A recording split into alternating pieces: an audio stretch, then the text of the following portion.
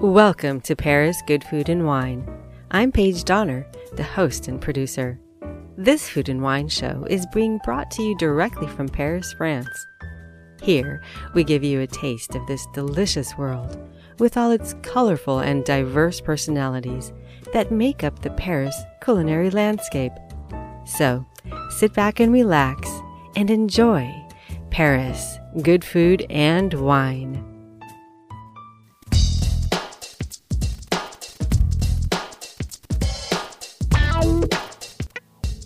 If there was ever an episode of Paris Good Food and Wine that will make you want to book the next flight to Paris, it's this one. First up, we have the utterly charming and so very humble Victoire de Taillac, who is the co-owner, along with her husband, of Le Grand Café Tortoni. It's newly opened in the Upper Marais on Rue Saint-Ange, and here she gives us the very colorful backgrounder on why every schoolchild in France has already heard of Le Grand Café Tortoni.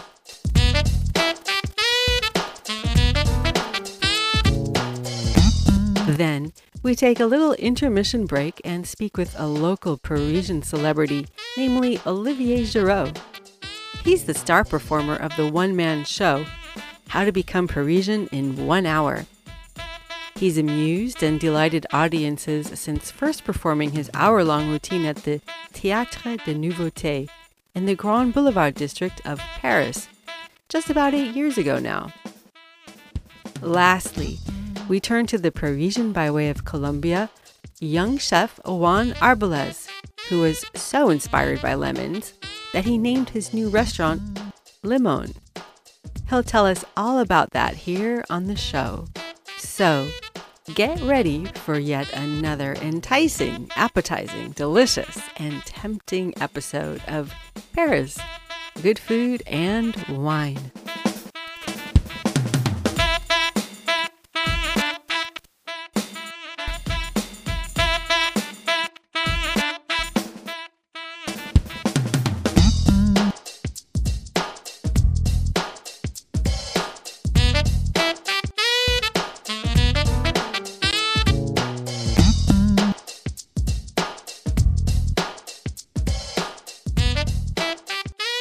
This episode of Paris Good Food and Wine has been brought to you by Paris Food and Wine. You can find us at parisfoodandwine.net. So we're here in the very fashionable Upper Marais, Haute Marais, on Rue Saint-Ange in the really quite new Le Grand Café Tortoni. And I'm sitting here with the créatrice and owner, who is Victoire de Taillac, and her husband actually just had to run off to work. But I wanted to start, Victoire, by having you read some of the quotes that you have here on the marble plaques on your wood-paneled wall. So if you could start by reading in French and then translate, and then we'll go into how you've rediscovered this illustrious historic place. Bonjour. Le café Tortoni doit sa réputation à la qualité parfaite de ses produits. On prend à Tortoni du café noir et du café à la crème comme on en chercherait en vin ailleurs. Journal Le Gaulois 1882. So this would translate like the Tortoni coffee is well known for the perfect quality of its product. You have a black coffee or a café crème, like something you could not find elsewhere. And so it's in a newspaper at the end of the 19th century. Une autre, tous les damnés allèrent prendre des glaces chez Tortoni. La peau de chagrin Honoré de Balzac. This one is a little more tricky to translate because it would be like all damnés would be maybe like all demi-monde went to have ice cream at Tortoni. So this is more a way to say that Tortoni was a place where you go after a theater, after show to have an ice cream, and we could maybe a kind of party place. And another one is, à minuit, il se retrouvait chez Tortoni avec ses dandys pour savourer une glace, Alfred de Musset. And so this one is a very nice one. It's at midnight, they will meet at Tortoni with his dandy to savour, enjoy an ice cream. And this one is a nice one because Tortoni is very typical of this era of 19th century in Paris. And so Dandy, of course, was very popular all Europe, but in Paris too. Elegant lifestyle. So that's really fascinating. So what you've done, I mean, you and your husband are the creator of the very, very successful cult beauty product line, Officine de Bully. And now in your newest location here in the Marais, you also have, so it's half your beauty products and half this beautiful cafe. I'm very curious to hear more of the backstory, Victoire, how you rediscovered this place. So obviously it has a huge history that dates back to 1882, since it's been referenced by those quotes that you just read. One was in the Journal Gaulois, so the Gaulois newspaper from 1882. The second quote was Honoré de Balzac, so of course the famous French writer. And the third one was Alfred de Musset. So how did you tell me the backstory about this place and how you launched it? So I guess it must seem quite weird, but in a way, Le Grand Café Tortoni was a huge Parisian institution and with a place of inspiration for many writers and very famous in Paris social life. So it's been quoted so many times in books and in newspaper. And it used to be a family-owned place in Les Grands Boulevards. And it was famous for really two things, which was coffee and ice cream. And ice cream was like very, very popular treats. And so people very elegantly dressed were going to have ice cream at night at Tortoni.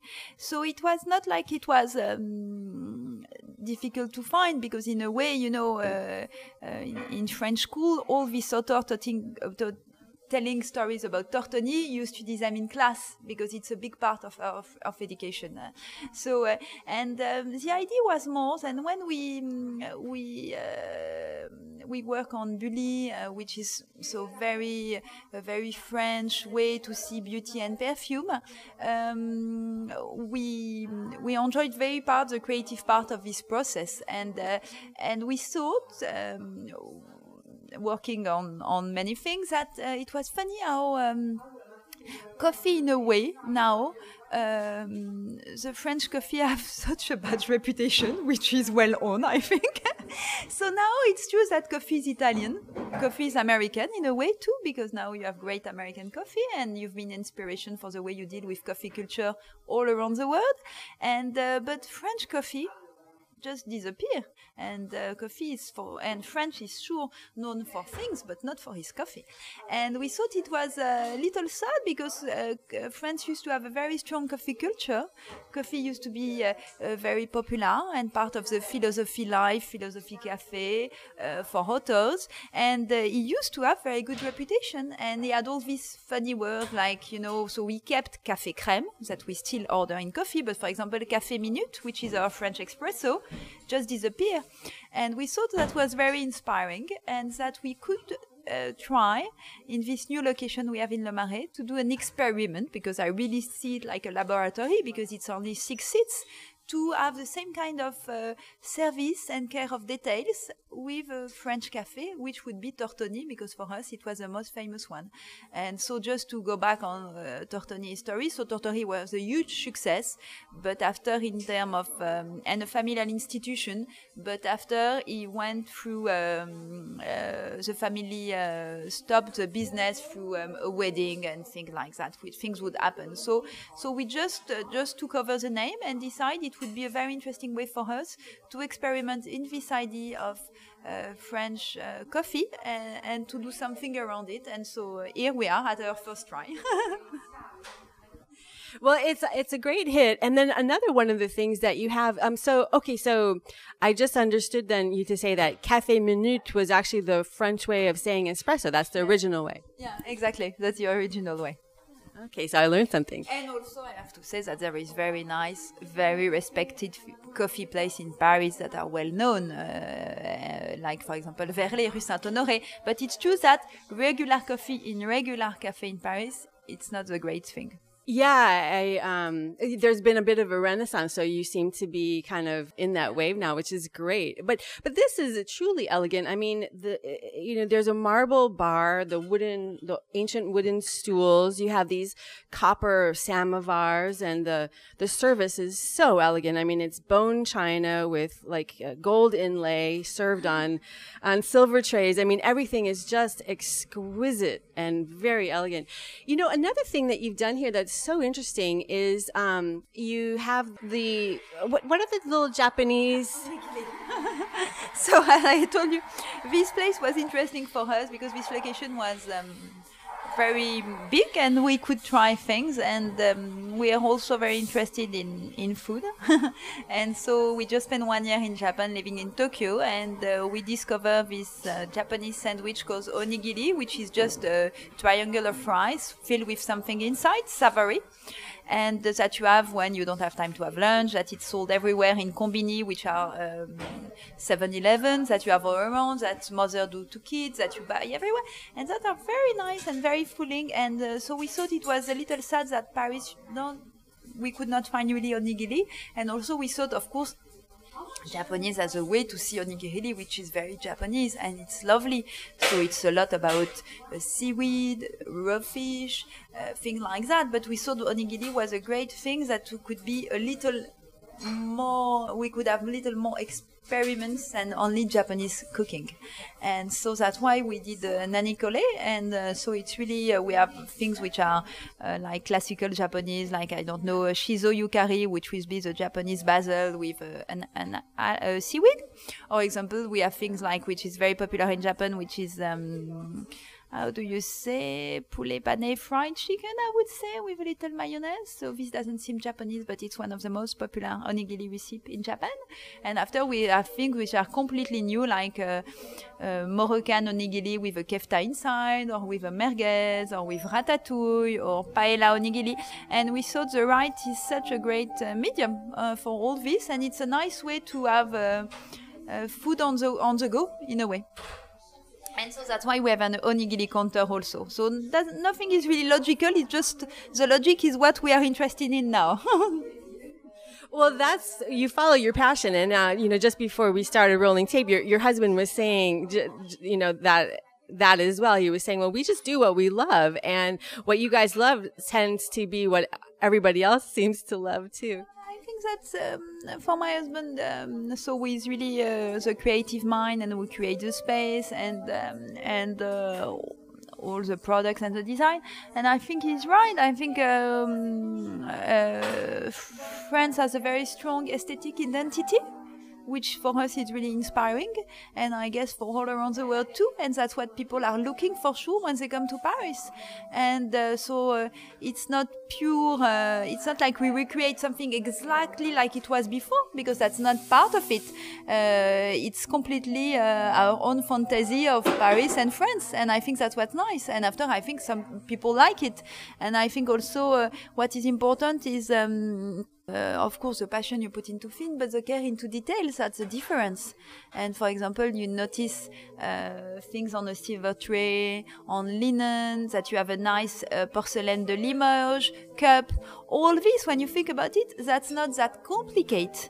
In a way, modern life is a lot about simplifying everything. And for us, it's not because you're having a €4 coffee that you can't have a nice silver tray and a thing. It doesn't change. It's not that much work, and it's so much nicer. Suddenly you have something which is completely going from just coffee on the counter to something more delicate. And for us, that's what we like. It's true. There's that sense of almost like ritual, like you stop and you actually enjoy, your coffee, and you notice I can see on the Limoges china cup that's in front of you, there's like a little decoration of a 18th century man and woman dressed in finery, and courting each other. Yeah. And it's a beautiful blue, and it's true, that's a little, that's just some little things, but all the little things together make sense and make a difference. And that's the same thing for our beauty brand, and that's how we see, that's how we feel it. Is that what you call in French art de la table? Yeah, of course, art de la table, art de vivre. I think for me, I don't know because you've been living in Paris for a long time now, so I'm sure you know a lot of this. I think France have really something with lifestyle. I think it's something, we really live like that. And I have to say, coming back from Tokyo, which is a city that I love, Japanese culture is amazing. I enjoy so much. Lot of it, but when I came back to Paris, working in Le Marais and going out after work, I don't know, at 6 or 7, and you see everybody at cafe having a drink with friends, and I think that's so nice. I think there is a very nice way how people balance life here. And for example, for me, the market in Paris, how people speak for hours about food, how everybody has a great bakery, a great butcher, just down your street, not complicated. It's just like 5 minutes. I think for me that's a big charm of this city and of the life in France. And I think it's something I hope that's still, that would be forever, yeah. Well, I couldn't agree with you more on that, Victoire, that work-life balance and that sense of, enjoying the moments, the fleeting moments of life. And certainly in the United States, we could take a primer from France on that. And I think that's probably why a lot of expats end up just staying and staying and staying, because we don't seem to have that integrated that enough still in our culture in the United States. But I'm generally speaking, and probably a lot of people would disagree with me, but still. I think that after some people do find it, but here you see this every day, a lot. You see, when you drop your kids at school, you see all the mother and the dad having coffee for hours. Sometimes I'm thinking, but when do they go to work? Because me, I'm always also late. But all these little things, and I think that's great, really. And I think, I think there is quality in every lifestyle, and every culture has things which are inspiring to others. But I think for France, this is me, which is the closest to my art, and that I enjoy the pleasure in, in this. Absolutely. You're listening to Paris Good Food and Wine.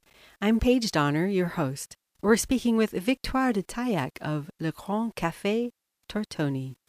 I wanted to just touch on a moment, if you would, because the Officine de Bully, your first brand and your anchor brand, this cult beauty brand now, which has become globally sought after. But and I also noticed that you're exclusively in the Hotel de Crillon. Yes, we are. Yeah. No, it's been very nice because, as you know, there's been a big movement in Parisian Palace of revamping. So there was a lot of things going on. And Le Crillon came to us at the beginning of really when we reopened our store Rue Bonaparte. And they really love what we do. And they had something which was very nice to me. They were very, they wanted to work with small brands and with peoples and small people. And I thought that was very interesting because, it's a big management and everything. And they were keen on working with small companies. They thought that it would make the difference in their hotel. And so it was a huge process because I think it's been 3 years of, it's like you're winning one step, a second step. So we never knew. And after we were very proud, and also we were very inspiring by the way they did that with us, but with many things detailed in the hotel. And for us, it's been amazing. And we are exclusive to Le Crillon, but all the journey to be in the bathroom Le Crillon was very interesting. And now it's been great because a lot of people discover us in Le Crillon bathroom. And I think it's nice, Paris is our city. So to be in such famous hotel, which is, most amazing location ever, La Concorde, Yes, Place de la Concorde. And I mean, there's pictures of Douglas Fairbanks and Mary Pickford hanging out the second-story balcony overlooking the Place de la Concorde. I mean, there isn't a more historied or storied property in Paris than Le Crillon. Yeah. And, the other thing which I find fascinating is that there seems to be a thread of Honoré de Balzac through everything you do. And I know that just around the corner from your Rue Bonaparte location is the very ancient former publishing house of Honoré de Balzac, where he actually first self-published his book. And I know Augustin de Bully has that thread from his book. Can you just speak to that just for a second? Yeah, of course. It's funny. Jean-Vincent Bully, the founder of the brand, was a very well-known character in France because he was very, very successful. And also, I guess he was quite of a character himself. And also, it was a period where political was very complicated in France. And so I think he stood up at one point for the wrong camp. Wrong side. And so he had a lot of trouble, and so I guess it was someone who was well known for press and many articles. And so, as you know, Honoré de Balzac in La Comédie Humaine, it's all in all his novels. He picked for one of his novels, which is César Birotteau, which is a story of a very, very successful perfumer, but very sad because he lost everything at the end. And he was inspired by Jean-Vincent Bully in part for the book. And so, no, that was funny, but it's one of the details that we love about Bully. And after, of course, I've just been reading it. So Honoré de Balzac has written about Tortoni too, but because it's the same period, that's why. Yeah, maybe he's your guardian angel or something. It's funny, and because it's true, he was. So we knew his publishing house, and I don't know if you know, he decided to be a printer, to be more independent, and he lost so many money, and that's right, he wrote so many books because he was always missing some money. So he had to write novel and things because he was always running after money. And just when we opened Bully Rue Bonaparte, next to us was a lovely old bookstore owner who specializes in art book, and he had this, the store you love, which is really like all in a wall, nothing, so tiny, and he was maybe 70 or something, and very nice, and he was neighbor in France, so he came to meet us, and he loved the stores, and so he came, and after finally he decided to go on retirement, which was very sad, but when he left, he gave us some original printing of Honoré de Balzac, Parisian scene, and it was very nice. And so you see, and at the beginning also, it was a funny story when we opened, and so we show you how France is a country where past is so strong. It's so funny. So when we opened, we had a lot of articles because it was really.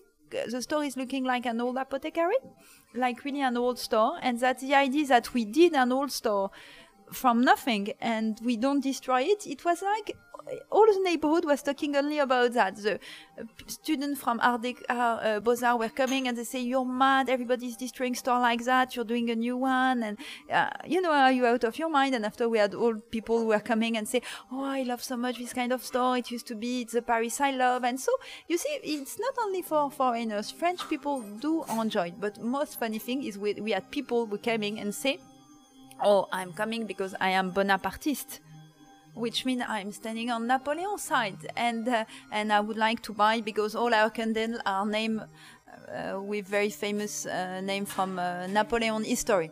And so they were coming and they were buying soap with the image of Napoleon, and they were saying very seriously, I am Bonapartiste. And I was thinking, Bonaparte has not been on politics for quite a while now, we can say, but they are still Bonapartiste, okay? And after we had the people who come and they say, "I am Balzacien," which is like a religion. And I say, "Oh, okay, you're Balzacian." And it means, okay, they are Balzacian. So they would come to visit because they are linked to... And you see, I think it tells a lot about France that you have still people which are Balzacian, which is a very funny thing. Then people were still Bonapartiste in 21st century. Yeah. No, you're right. The history here is still so strong. It's like it's in your DNA. Yeah, it's in our DNA, but I think it's a good part of it. It's inspiring, but after, of course, the problem of France is that it can be quite stiff and traditional because of its very strong history. So it's like everything. Your best asset is sometimes your worst default. Mm. And here too, at this new location in the Marais, which you opened in September, I believe. Yeah. You've kept that same kind of apothecary old feel.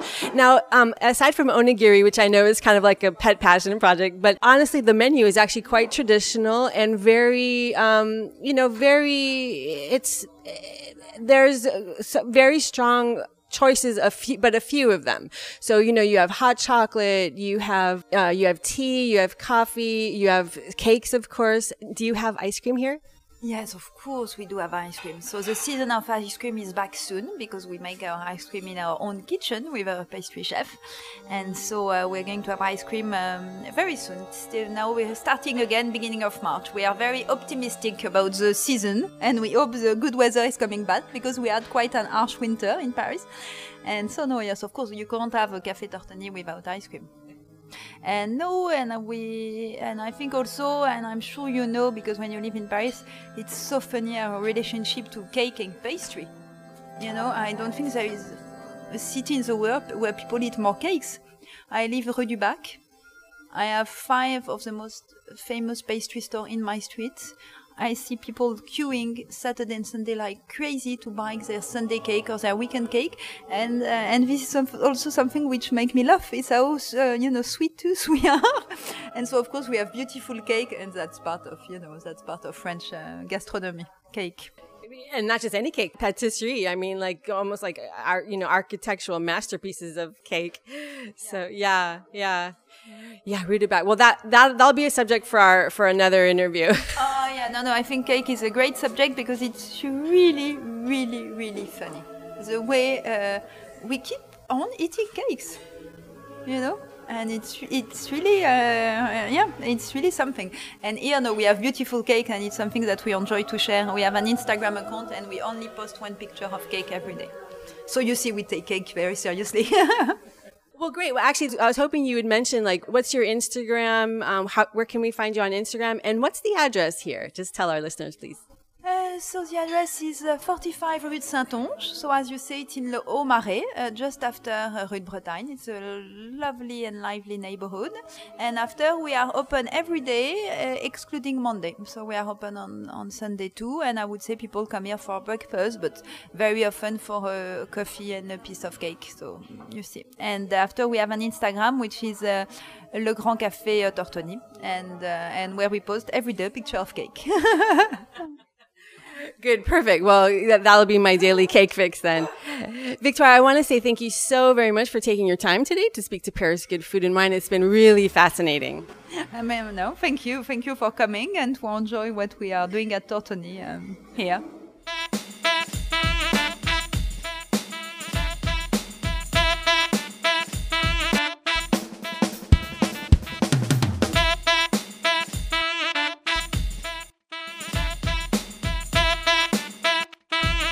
Next up, we'll be hearing from Olivier Giraud, the one-man wonder behind How to Become Parisian in 1 hour. You're listening to Paris Good Food and Wine with me, your host, Paige Donner. Thank you for joining us on this episode of Paris Good Food and Wine. Be sure to check out our website at parisfoodandwine.net. Okay, great. Well, here it's snowing again. Here we are upstairs at Le Hibou, right at the Carrefour Odeon. So I'm with Olivier, the Parisian. He's the stand-up star of How to Become Parisian in an Hour. Yeah, in 1 hour. So he's going to actually be our expert today on several things relating to food in Paris. But we're going to start off by asking him what he knows about the French fry. So, hello, Paige. I will say that there is a big fight for a long time concerning the French fries. Some people say it's from Belgium. Some people say it's from France. But I will say French. And the history was the day after the revolution. So in 1789, they were selling some fried potatoes at the Pont Neuf. So that's why we call it now the pomme Pont Neuf, which is the French fries. But I'm not a big fan of French fries. I love the pomme saladaise because I'm from west of France, from Bordeaux, and we love cooking with duck fat. So it's like a pomme de terre sauté. It's like sliced and cooked in duck fat and parsley, garlic, salt and pepper. That's for me better than French fries. Yeah. Okay, so it's still kind of the jury is still out on whether French fries originated in France or in Belgium, I guess. But I did come across something about it being originally a street food here in Paris. Although I suppose if you're documenting eating habits in the 15th and 16th century, it's a little bit difficult. So, well, what else can you? I've seen your show a few times, and every time family comes to visit our friends, I always either recommend or take them to your show. It's one of the best and longest playing stand-up shows in Paris in English by a French person. So I was wondering if you could give us some more tips on, like, how are we supposed to order in a restaurant, and why don't waiters ever bring us the bill after we're done eating? So it's very very hard to ask the waiter to come to the table, because you have to make eye contact, like perhaps for 10 minutes, to make sure that the waiter can see you, and after 5 minutes you have to wave your hands like, hey, come on, you have to come now, I'm in a hurry. It's always a big fight to have a waiter to come to your table, compared to America or even England. As soon as you sit down, they come with water, ice water and lemon. In Paris, no way. You just have to wait. And don't be too nice with the Parisian waiter. Don't smile, otherwise they say, okay, this person look happy, he will wait a bit more. So you have to be a bit arrogant with him and look at him like all the time. You have to come to my table to take my order. Yeah. And concerning the bill, as a customer, you need to ask the waiter, because if the waiter comes with the bill, that's completely impolite. That means you have to get out now. So that's why we always have to fight to get the bill. But I think for me, it's better to wait a bit than the waiter comes, because you feel like, okay, let's go. Yeah, I think that's the reason. So that's so funny, Olivier, because that's one of those things I think that is really lost in translation, so to speak, because, for a lot of visitors, I think when they're, waiting for the bill, they think, well, I've been ignored. But in fact, it's actually a sign of graciousness on the part of the French. So they're saying, oh, please stay longer. Please stay longer. That's so cute.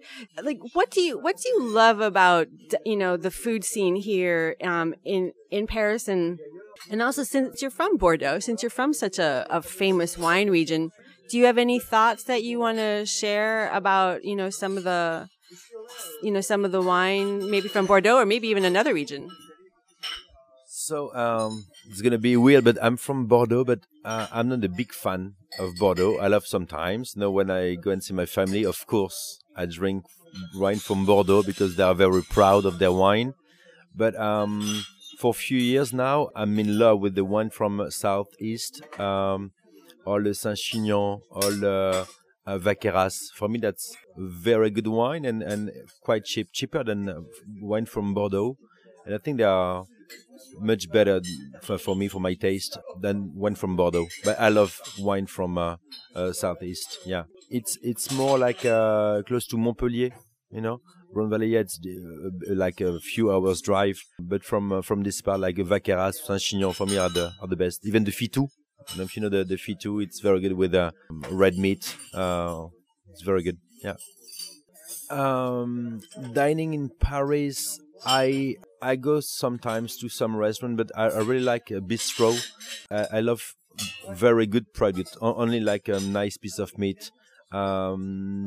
And I love the atmosphere, in a bistro, like it's noisy and a lot of people and always under the same weather. Like even if it's not too nice, there is an atmosphere. I don't like a high-class restaurant or fine dining restaurant. I love the Parisian atmosphere in a bistro. Yeah, I love good products, very simple products, but the way it's cooked, and I think that's more important than very great restaurant. Yeah. And so last question, Olivier, as a Parisian, as a through and through Parisian, what kind of advice can you give to people who are just kind of coming here, maybe visiting or newly arrived, and they would like to, kind of discover some of the restaurants or cafes or, just maybe fresh markets? Any pointers? Something very important. If you come to Paris, you have to be very careful to the touristic places, because you will pay very high price for what you get. And most of the time it's always like frozen food and reheated and microwave. So you have to be very careful. You need to find a little restaurant in a little street.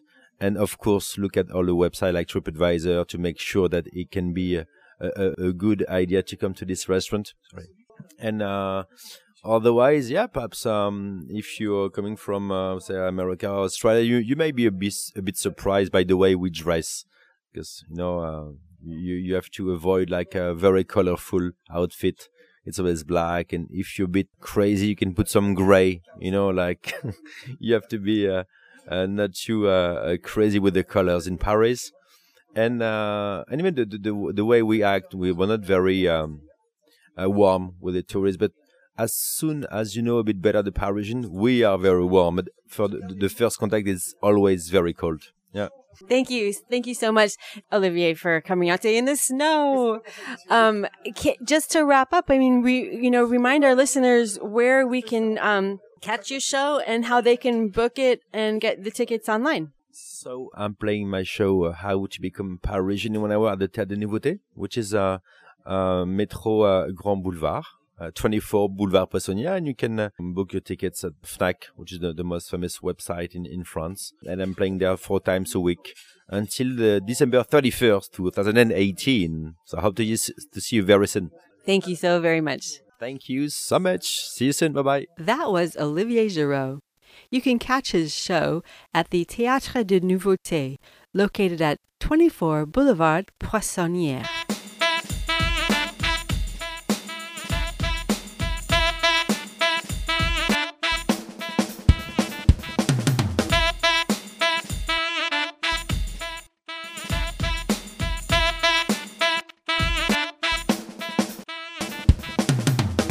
This episode of Paris Good Food and Wine has been brought to you by Paris Food and Wine. You can find us at parisfoodandwine.net. Stay tuned to Paris Good Food and Wine, because next we'll be hearing from one of Paris's notable under-30 chefs who's using his South American roots to inspire his latest culinary creations. So, Chef Juan Arbalez, it's really gracious of you on this snowy, wintry day to welcome me here in your newest restaurant called Limon in the very fashionable 8th arrondissement. We're going to be speaking a lot more about that. Just to briefly introduce you, you were a contender on Top Chef 2012. You walked away with lots of accolades from that. And from there, I'm going to let you take it away, because you've got a very fascinating story to tell. Yeah, exactly. I arrived now 11 years ago. I was 18 years old when I took my plane from Bogota, Colombia, to arrive to Paris. It's been a long way. I used to work in a lot of 3 stars Michelin in Paris. I have the chance to work at Pierre Gagnère, at Georges V, at the Bristol, Eric Fréchon. Then I work in a lot of tiny restaurants and bistros. And I had the chance to do the amazing adventure of Top Chef 2012. That was like a really nice experience for me, and it helps me a lot. I think I economized like maybe 10 years of my life. And after that, 1 year after, I opened my first restaurant. My first restaurant I opened in Boulogne. Paris is like really saturated about restaurants. There's a lot of restaurants in Paris. It's quite hard today to be original and be in Paris. So I tried to go to the really next to Paris, but it's called Boulogne-Billancourt. It's kind of like the Brooklyn of Paris. I opened Plancha, and it was like a really nice success. 1 year after, it was like one of the best restaurants in Boulogne. Like all the people from the city knew about it and wanted to go and try. So I tried to surf that wave, and I opened the second one called Le Vin. Le Vin, it's a concept that I opened. It's based on bread and wine. I thought that when we are on the table, there's like these two friends that we forget to put on the middle of the scene. and they are really important for us, the wine and the bread. So I create this concept. The center of the dish, it's the bread and the wine. We made the concept around the tartine. It's like this piece of bread, and we're gonna put it on the top like a really nice lamb confit for 8 hours with some sardines, a little piece of parmesan, and roquette. It's like quite classic and inventive at the same time. With these snowy days, it warms our heart, our palate, and it's really, really nice. After Le Vin, I open Amer in the 10th. It's a really new bistro. It's really like inventive, with Mauricio Zillo, one of my best friends, and Brazilian. It's a really, really crazy restaurant. I took the kitchen of the Hotel Marignan in the 8th, where I create the Nube 2 years ago, and today I create Limon, a concept that turns around the citrus. I'm gonna tell you more in detail in a few. And I opened a year ago Maya. It's Colombian and American fusion with French technicals. It's really nice bistro. It's just next to Boulogne. And I took like the challenge to open 6 months ago a Greek restaurant. It's called Yaya. We had a lot of trophies for that restaurant. We had the prize of the best sandwich in Paris for the pita we're making there. We made everything's homemade. Our bread, all the sauces, all the things we put on the sandwich and in the restaurant are homemade. Even our mustard, our mayo, our ketchup, everything is homemade. And we were choose best pub restaurant from the Goemio. It's kind of Michelin contest in France, and we're really happy. I'm a happy chef. It's been a long way, but really like extreme and crazy. You're a happy, hardworking chef from the sounds of it. And I suppose, I mean, if there's you know how Forbes does the under 40? I don't know in France if they do an under 30, but you would definitely be topping that list, because all your accomplishments really stack up to a filled treasure chest. So cool. So, well, let's jump off then into one of your newest things, Limon, especially because we're sitting here. Now, I know that your menu is filled with both like grilled meats, but everything has some kind of an accent of citrus and lemon. And I know you actually even source some of the products from an area right outside of Perpignan, which I think you're going to tell us a little bit more about. So, yeah, I mean, like, how did this come about, and why the infatuation with citrus? It's funny you talk about Forbes, because in France we have Ataboula. It's kind of the same classment, you know, like they say who's the more influent people in before the 30, before the 40, and I was the second one on 2017. There was a very nice pâtissier who was the first, Nina Métayer, and I was the second 30 guy more influent in France. So it's funny you talk about it. Yeah, I'm really happy the concept, and I'm really happy because I work with amazing people. Limon, who means citrus, it's a human story. It's a story about people who know each other, who try to make things right. I was traveling in the south of France, just next to Perpignan, and I went to Eauze village. It's a tiny village in the south of France, and there's there like a place there's not like, you don't know how to arrive there. If you don't have the address, if you don't know the people, you never gonna find there, because it's so like lost in the middle of nowhere. And there is the Maison Bachès. Maison Bachès, it's been created by Michel and Benedict, I think 40 years ago. They were pepinerists. Pepinerists, it means that they only sell the trees. They try to buy a lot of biological and really bio, organic fruits in all the world, and bring it to the south of France and try to cultivate. And a few years ago, they tried to begin to sell the fruits, because it wasn't their business. I knew that people. I tried to get closer to them because their work was just amazing. Try to make everything organic in such a like a lost place, and I thought it was like really passionate. It was the story was incredible. So I began thinking about it, and actually in South America we use a lot of citrus everywhere. In France, it's more like for the entrance or for the desserts. In Colombia, we use it with everything. If you know, there's like the guacamole. We always put the lemon juice, the chimichurri. We're talking with Chef Arbalez of Limon Restaurant located in the Hotel Marignan in Paris's 8th arrondissement. I'm Paige Donner, host and producer of Paris, Good Food and Wine. You can find us on iTunes, public radio stations in the United States, SoundCloud, and pretty much wherever else you download your podcasts.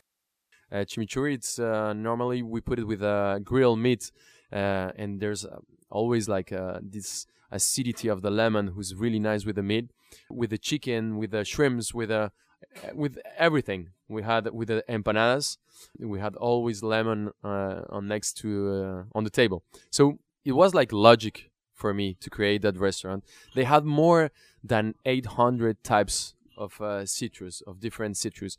So I was looking for a source of inspiration, and I thought like that's the source of inspiration. That producers, that guys who work every day with that much passion and that much like hard work, that's my inspiration. That's gonna be my inspiration. So we began to talk a lot. I went to see the place where the trees and the fruits were produced, and I just fall in love of that place. I fall in love of the people. I fall in love of the concept. And we opened 5 months ago now, Limon, who means citrus. We work on a man de Buddha. Man de Buddha, it's like a hand of Buddha. It's a citrus. It's like a transformation of a cedro, who doesn't have a juice. The lemon, that citrus, doesn't have any juice on it. But the skin, the white part, the zest and the zest are so perfumed and so delicious that we don't need any juice. We use like the skin to bring some texture on the dish, and the perfume when you mash, when you have it in your mouth, the explosion, it's so incredible. You never forget that experience. So at the beginning we were like experimenting a lot. Today we had more than 100 citrus that we work today in our menus. We can change it like every week because we have so much. It's so rich, that world of citrus, that it never ends. It never ends, and we are. I've never been so happy since I created a project and I have a challenge. I'm so happy. Yeah, and plus, it seems like you're shining a light on so many different kinds of varieties, because here we hear so much about the lemon from Menton, down in the south, and that's really the only lemon I know about here. But so you're kind of sourcing and cultivating and bringing to light all different kinds of stuff. So let's switch to an upcoming project of yours, which you mentioned a moment ago about the Yaya, which, your Greek, restaurant, and the pita sandwiches that you make, and everything is homemade, even the ketchup and the mayonnaise and the mustard. That's a lot of work. So you're Colombian, but you launched off into the direction of Greek. How did that come about, and where are you taking this? Yeah, I'm Colombian, but I think since I began traveling, I found like a second passion. My second passion, I think, it's people. I love meeting people and tasting new things and discovering new markets and new recipes. And I think when I arrive in a new country, I'm not just interested in the tourist part. I'm really interested in people who lives there. So when I visit a country, I think I go home with a little piece of that country, and I really want to get mixed to that culture. It's been 4 years I'm going to Greece. I made my olive oil there. I met grandmother there who used to cook to the people that made all the how do you say, récolte? Yeah, the harvest, who pick the olives in the trees to make the olive oil. And I found that those recipes were so amazing that I had to put it in a restaurant. So I worked with her for a few months to learn all the secrets and all the recipes that she had, and we opened here a restaurant in her honor. The name is Yaya, and Yaya means grandmother. It means like grandma in Greek. We made the bread, and the bread was her recipe, is her recipe. And yeah, today I'm working on like giving to Yaya that accessible side, like being accessible to everybody. Being the restaurant, it's a place that it's quite selective, because even if we are not expensive, there's like for 15 or 20 euros you can come and eat at Yaya. I think there's children, there's young people, there's people who maybe don't have the time to eat, but I want to share my food and to share the way to eat well to everybody. So I want to be more accessible to the people. I was thinking about creating like a Yaya Express, Yaya To Go, Yaya Pizza. I don't know yet the name, but I'm working on that project to maybe put some different tiny spots in Paris to make delivery, to make maybe To Go. That's one of my my projects on my mind. I don't sleep now. I'm always dreaming where it's gonna be the next. So yeah, I'm so excited with that project. That's really exciting. It sounds like something that people would be very much drawn to. Yeah. Just as like a final thought, do you have any commentary about, as we wrap this up, do you have any commentary about the food scene here in Paris? Because as you were saying, Yaya To Go, my office is located near one of those craft hot dog. Yep. And it's always full, it's like people go to Supreme, that skateboard shop, and then they walk around the corner to Craft Hot Dog. It's like, and there's always a line out both. So, but aside from that, just in a larger context, do you have any kind of thoughts about where Paris food scene is going? I think what it's amazing in Paris, and one of the reasons I came here, it's because we have the techniques, like the French people and the French cuisine have the really basic techniques who are just amazing to extract juices, to make sauces, to cook meats, cook vegetables. But what is incredible is that there's people from all the world coming here. So we have like a kind of hurricane of creativity being here all day long, because we have Japanese people who arrive. We have people from South America, from the States, from Australia, from New Zealand, from all the Europe, Italians. And there's like restaurants growing up like mushrooms everywhere. And today it's not only on the Michelin stars that we eat well, it's everywhere. Because we have that young guy who used to be a sous chef of Noma or of Eric Fréchon or Pierre Gagnère, who opened his restaurant, and he's trying to do like incredible things, but accessible, not that expensive, that everybody can buy. So today we can eat well in all Paris. And the important thing, it's not the modernity of, I love a phrase of Pierre Gagnère, who used to say, the cuisine, you don't measure in modernity or tradition. You have to read the sweetness and the warmth of the chef, of the people who cook. So even if you're doing a hot dog, a lobster roll, chicken with truffles, a sea bass with vegetables, you have to put all the love you have being a chef. It's that the difference. And we have to be, and to, even for the 3 stars Michelin today, the chefs are seeing that the future is maybe to being accessible to everybody. So for me, Paris is one of the best place to be. It's is where the scene it's always changing. It's always changing, and even it's like it's even like a medical thing, because we have like new techniques, new people, new ways to work arriving every day. So we have to be more creative every day, to be more. It's like a high level sportive, I feel like that. So that's amazing. You never. It's like New York, it's like London, it's like places like that never, you can never sleep, because there's somebody else arriving with new ideas. So that's really exciting. I love that way to work. Chef Arbelaise, I want to thank you very much for today, for the time that you took in coming out, meeting up in this snowy weather. I mean, hopefully this is going to be the last of the cold weather before spring hits, but we got it here in February. Thank you so much, Chef. Thanks to you. I hope you spend a good time, and we're waiting to you, everybody, to Limon, to Yaya, to Maya, to Plancha. We're waiting there. Hope to see you soon.